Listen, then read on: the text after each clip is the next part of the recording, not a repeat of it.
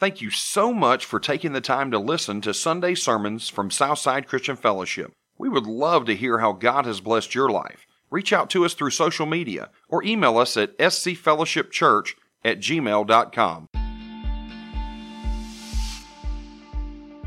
The testimonies that come before you each and every day, every service that we have somebody that's exploding on the inside so much they can't hold it in anymore. They've got to tell what God's doing in their life. That's an example of Christian swag. That's an example of a Christian standing with Almighty God. That's what we should all be striving for, and that's what we can all experience.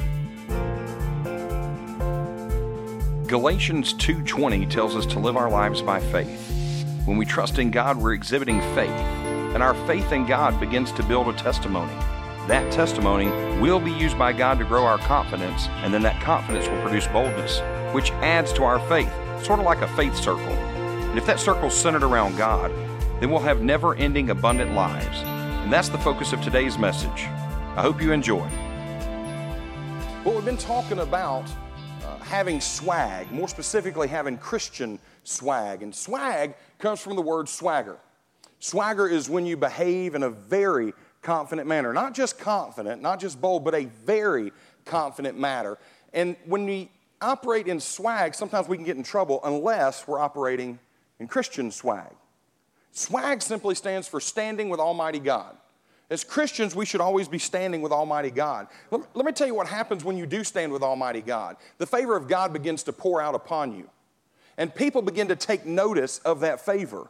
And they're going to respond to you one of a couple ways. They're either going to respond to you by elevating you to a higher position, as in the days of Joseph when he rose to second in command, or they're going to take notice and see you as a threat, as an enemy, and they're going to try to keep you down and put you down and take you out, as in the days of the Israelites and Moses. But what's important to remember is that if we are standing with Almighty God, we have the protection of Almighty God. And as we're attacked from our enemy, because remember, we're not attacked in the flesh. It may seem like it's a fleshly attack, but the Bible says that we wrestle not against flesh and blood, but against principalities of darkness, against spiritual forces. So if we're being attacked in the spirit, we have to remember that God will protect us. And not only will He protect us, but our blessings will continue to increase as we stand with Almighty God. And the fear in our enemy will increase. And I don't know about you, but if you've ever seen anybody, when their fear level increases, it's interesting that this pandemic has happened. God gave me these sermons before coronavirus was labeled a pandemic. And I got to thinking about that today, and I was a little concerned. I didn't want people to take my message as me speaking directly to what's happening with the coronavirus. It has very little to do with the coronavirus. It has more to do with living out our lives in faith and witnessing and ministering.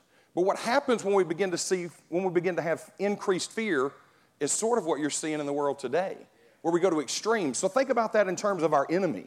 If our enemy's fear begins to increase, don't you think he's going to begin to reach and overreact and just do some extreme things? So it shouldn't come as a surprise that when our enemy attacks us and we continue to stand with Almighty God, that those attacks become even more extreme and even more outrageous.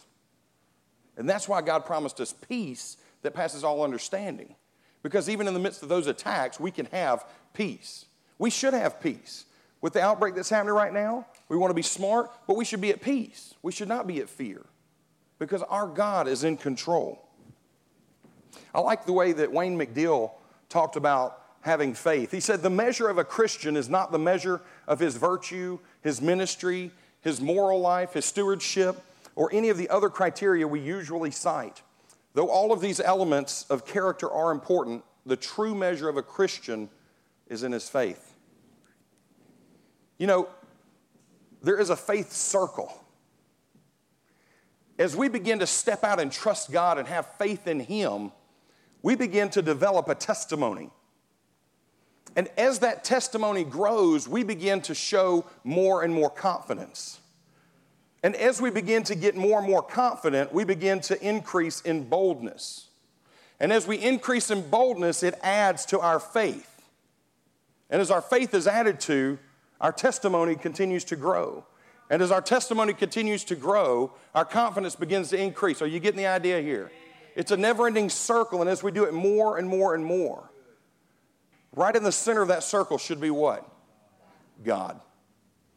Our circle should be centered around God. And if it is, then it's a never-ending circle of faith, testimony, confidence, and boldness. In Galatians 2:20, it says, I've been crucified with Christ, and it's no longer I who live, but Christ lives in me. And the life which I now live in the flesh, I live by faith in the Son of God who loved me and gave himself up for me. You see, we've got to live a life of faith. We have to live a life of faith. Let me go back to that circle of faith for just a second. As we step out in faith, again, I told you that our testimony begins to build and our confidence increases, which causes us to have boldness. One of the side effects of boldness, though, becomes boasting. And as human beings, especially living in America, we are tempted every day to boast in ourselves. It reminds me of a story about a frog and two cranes. This little frog was living in a pond with his two friends. Both of them were cranes. If you don't know what a crane is, it's just a bird, okay? And it was beautiful. It was just overflowing with just, fauna and flora, and just, it was awesome. It was phenomenal. Until one day a drought came upon them, and it began to dry up. And the frog and the cranes were a little concerned. They knew that they needed to find themselves a new promised land, if you will. And the cranes weren't worried because they could fly. They could fly over the treacherous terrain that lay before them. But the frog could not. So the three of them got together, they put their heads together, and they thought, and they thought, and they thought. Finally, they came up with a plan. The two cranes would carry a stick in their mouths, and our frog, we'll call him Mr. Brilliant, would latch onto the center of that stick with his mouth, and they would fly to a new promised pond. And as they began to fly and go on their journey, they came to a village, and they looked down and noticed that that village too had suffered from the drought. And so they knew they wouldn't be able to land there. So they continued on their journey. But as they continued on their journey, they noticed that people began to stare at them in amazement and wonder. They'd never seen such a sight. They looked up and began to talk to themselves. Two cranes carrying a stick, carrying a frog. That was pretty interesting. And they began to wonder out loud, who was the brilliant mastermind behind this plan? Who came up with this great idea? And not missing a beat, our frog friend, shall we say our self-boasting frog friend, decided to inform them who came up with the plan. And as he opened his mouth to explain to them who came up with the plan, he suddenly realized he was in trouble. And unfortunately, our frog friend became a big zero that day. Splat. You see, sometimes we, and I'll have to raise my hand, we open our big mouths to boast in ourselves only to find ourselves splattered on the ground. Thankfully, we have a Savior who comes along to scoop us up, put us back together again, and send us back out in hopes of understanding who really is carrying the stick.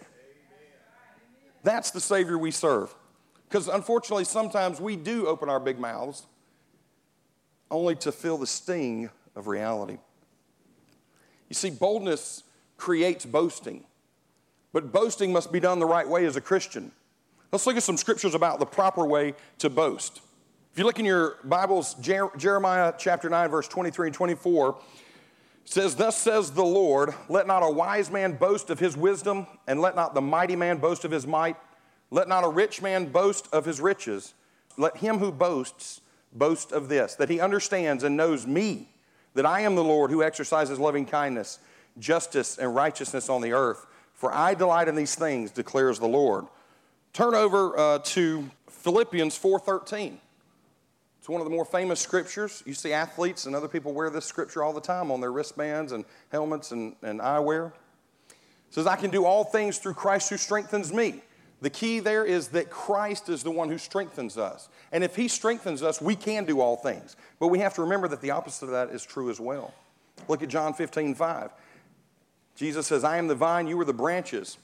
He who abides in me and I in him bears much fruit, for without me you can do nothing." So here in Philippians, he reminds us that we can do everything through Christ who strengthens us. And in John, he reminds us that without him, we can do nothing.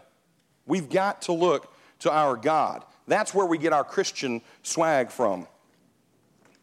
Turn over to 1 Corinthians, the first chapter. I'm going to read to you verse 26, and then I'm going to skip down to verses 30 through 31. It says, "For consider your calling, brethren, that there were not many wise according to the flesh, not many mighty, not many noble." Then down in verse 30 it says, "But by his," talking about God, "but by his doing you are in Christ Jesus, who became to us wisdom from God and righteousness and sanctification and redemption, so that just as it is written, let him who boasts, boast in the Lord." I like the way Charles Spurgeon said it. You know, we're looking for a cure for viruses. Charles Spurgeon talked about a cure for boasting in yourself. The prevention or cure of glorying in men, in riches, in self, is glorying in the Lord. It's that simple. The cure for boasting in yourself is to boast in the Lord instead. Again, boldness brings boasting. We have to remember the proper way to boast, to remember who's really the architect. I remember one time, or growing up, Dad and I would play Mercy. Anybody ever play the game Mercy? If you've never played the game Mercy, you basically interlock fingers with your opponent, okay? And the goal is to push their wrists back so far that they cry out in pain and say mercy. It's that simple. It's a fun game. Great game to play with your dad.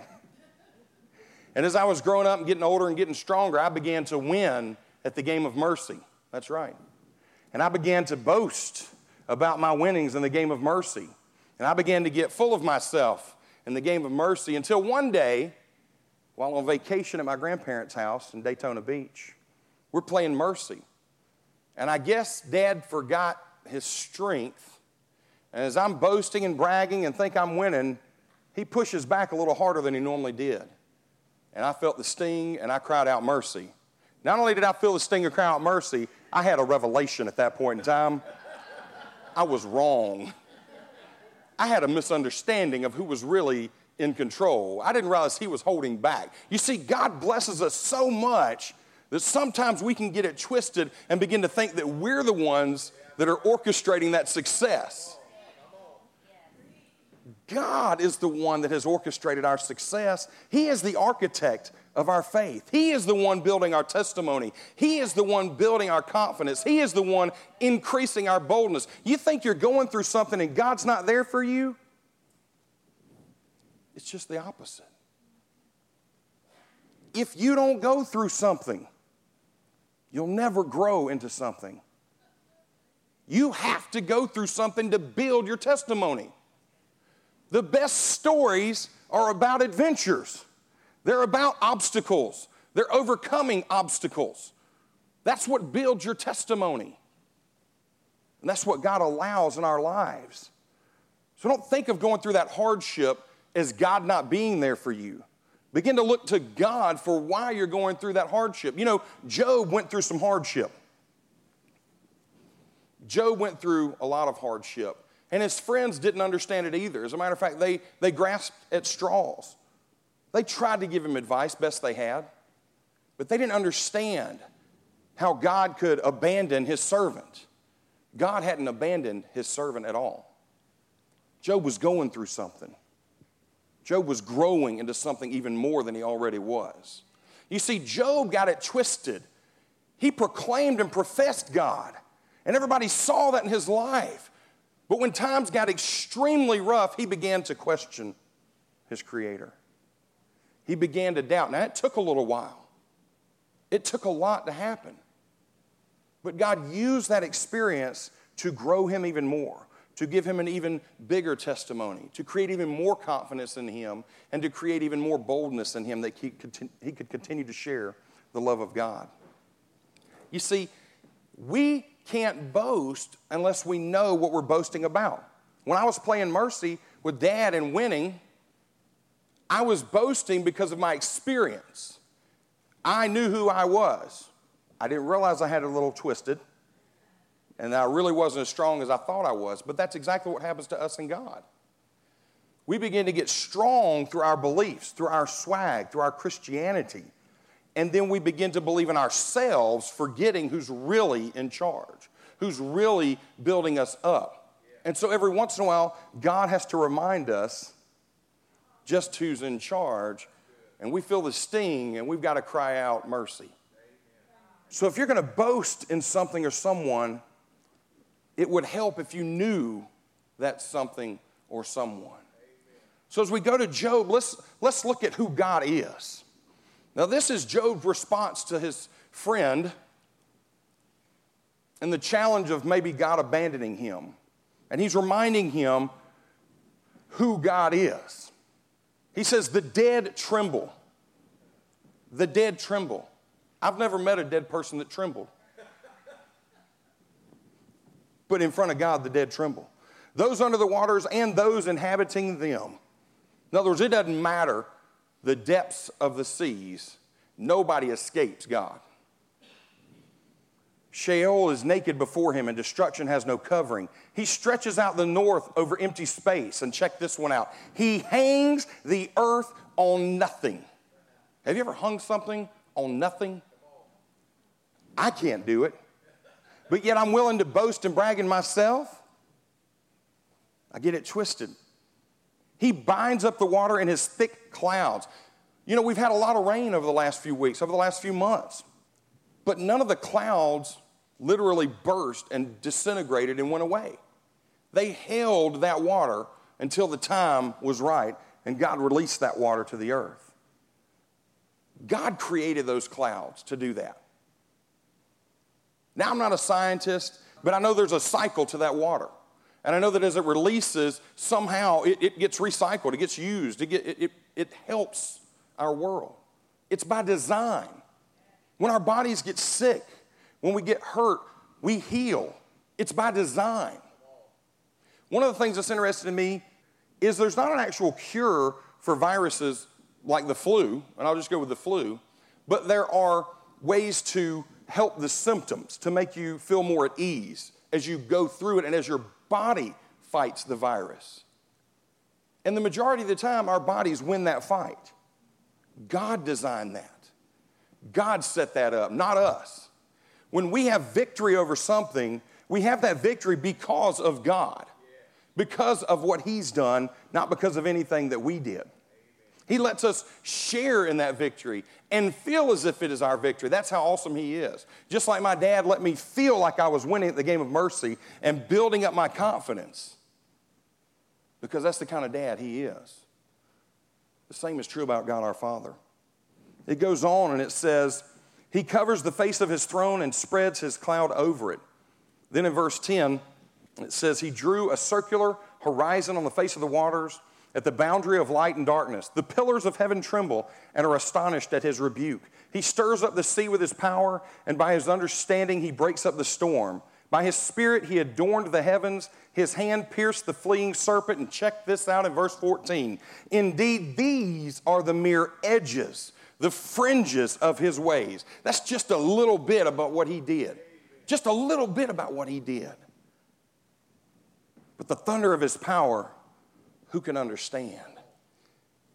If we begin to understand who created us, who made us, in Genesis it details it. God created the heavens and the earth. He created light, and then He separated that light from darkness. He created the sun, the moon, and all of the stars. He created all the plants and vegetation, as well as the trees. He created living creatures, both on land and in the seas. He saved the best for last when He created you and me. He created man and He created woman. And after each day, it says that God looked back at His creation and saw that it was good until the final creation, which was us, and He looked back and He said it was very good. He was extremely proud of the job He had done with us. You see, that's the God we serve. That's why we should have swag as a Christian. And that's why if we have swag without being a Christian or without God, we should be afraid. Because only with God does the phrase, that which goes up must come down, not apply. See, if we'll serve God, we can keep going up and up and up and up and up and up and up, even after death. but only if we choose to serve God. That's what Christian swag is about. The testimonies that come before you each and every day. Every service that we have somebody that's exploding on the inside so much they can't hold it in anymore. They've got to tell what God's doing in their life. That's an example of Christian swag. That's an example of a Christian standing with Almighty God. That's what we should all be striving for, and that's what we can all experience. We can all experience that overflow, that overwhelming feeling. One of the reasons I stayed off of drugs and alcohol was not just because I was an athlete, but I was blessed enough to have experienced time with God that gave me that same euphoric feeling that I heard about with drugs and alcohol with none of the side effects. I experienced such happiness in life from following God. The cool thing is I actually can experience it, remember it, enjoy it, and pass it along and not feel bad about it. Because I know that's what this world needs. That's that confidence. But that confidence has come through testimony. It's come through believing, but it's also come through not believing. Sometimes I get worn out because I don't listen to God and I don't do it the right way. I'll tell you the truth. I stressed a little bit today before the service. I knew we had a lot going on. There's a lot to take care of, and I take those things personally. I realize we have a lot of people in this church that help out and will help out, but I'm not always good about asking for that help. And so I end up putting more on my shoulders than I should. I know I'm not the only person to do that. I'm just speaking about my testimony. And God continually reminds me that He's in control. And He reminds me that typically when I'm getting stressed out because I've taken on more than I should have taken on.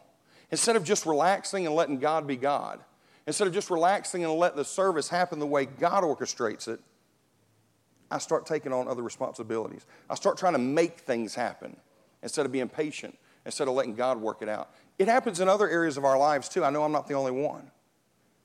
If you're stressed in a situation, chances are pretty good that you're not operating with that peace that God gave us. That faith that He'll solve the problem or that He'll provide the blessing. That's what faith is. It's trusting in our Savior and not in ourselves.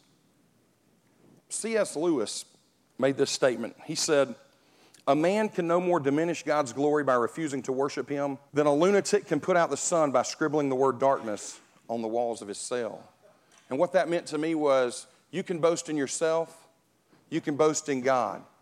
But if you choose to boast in yourself, know that it's not true.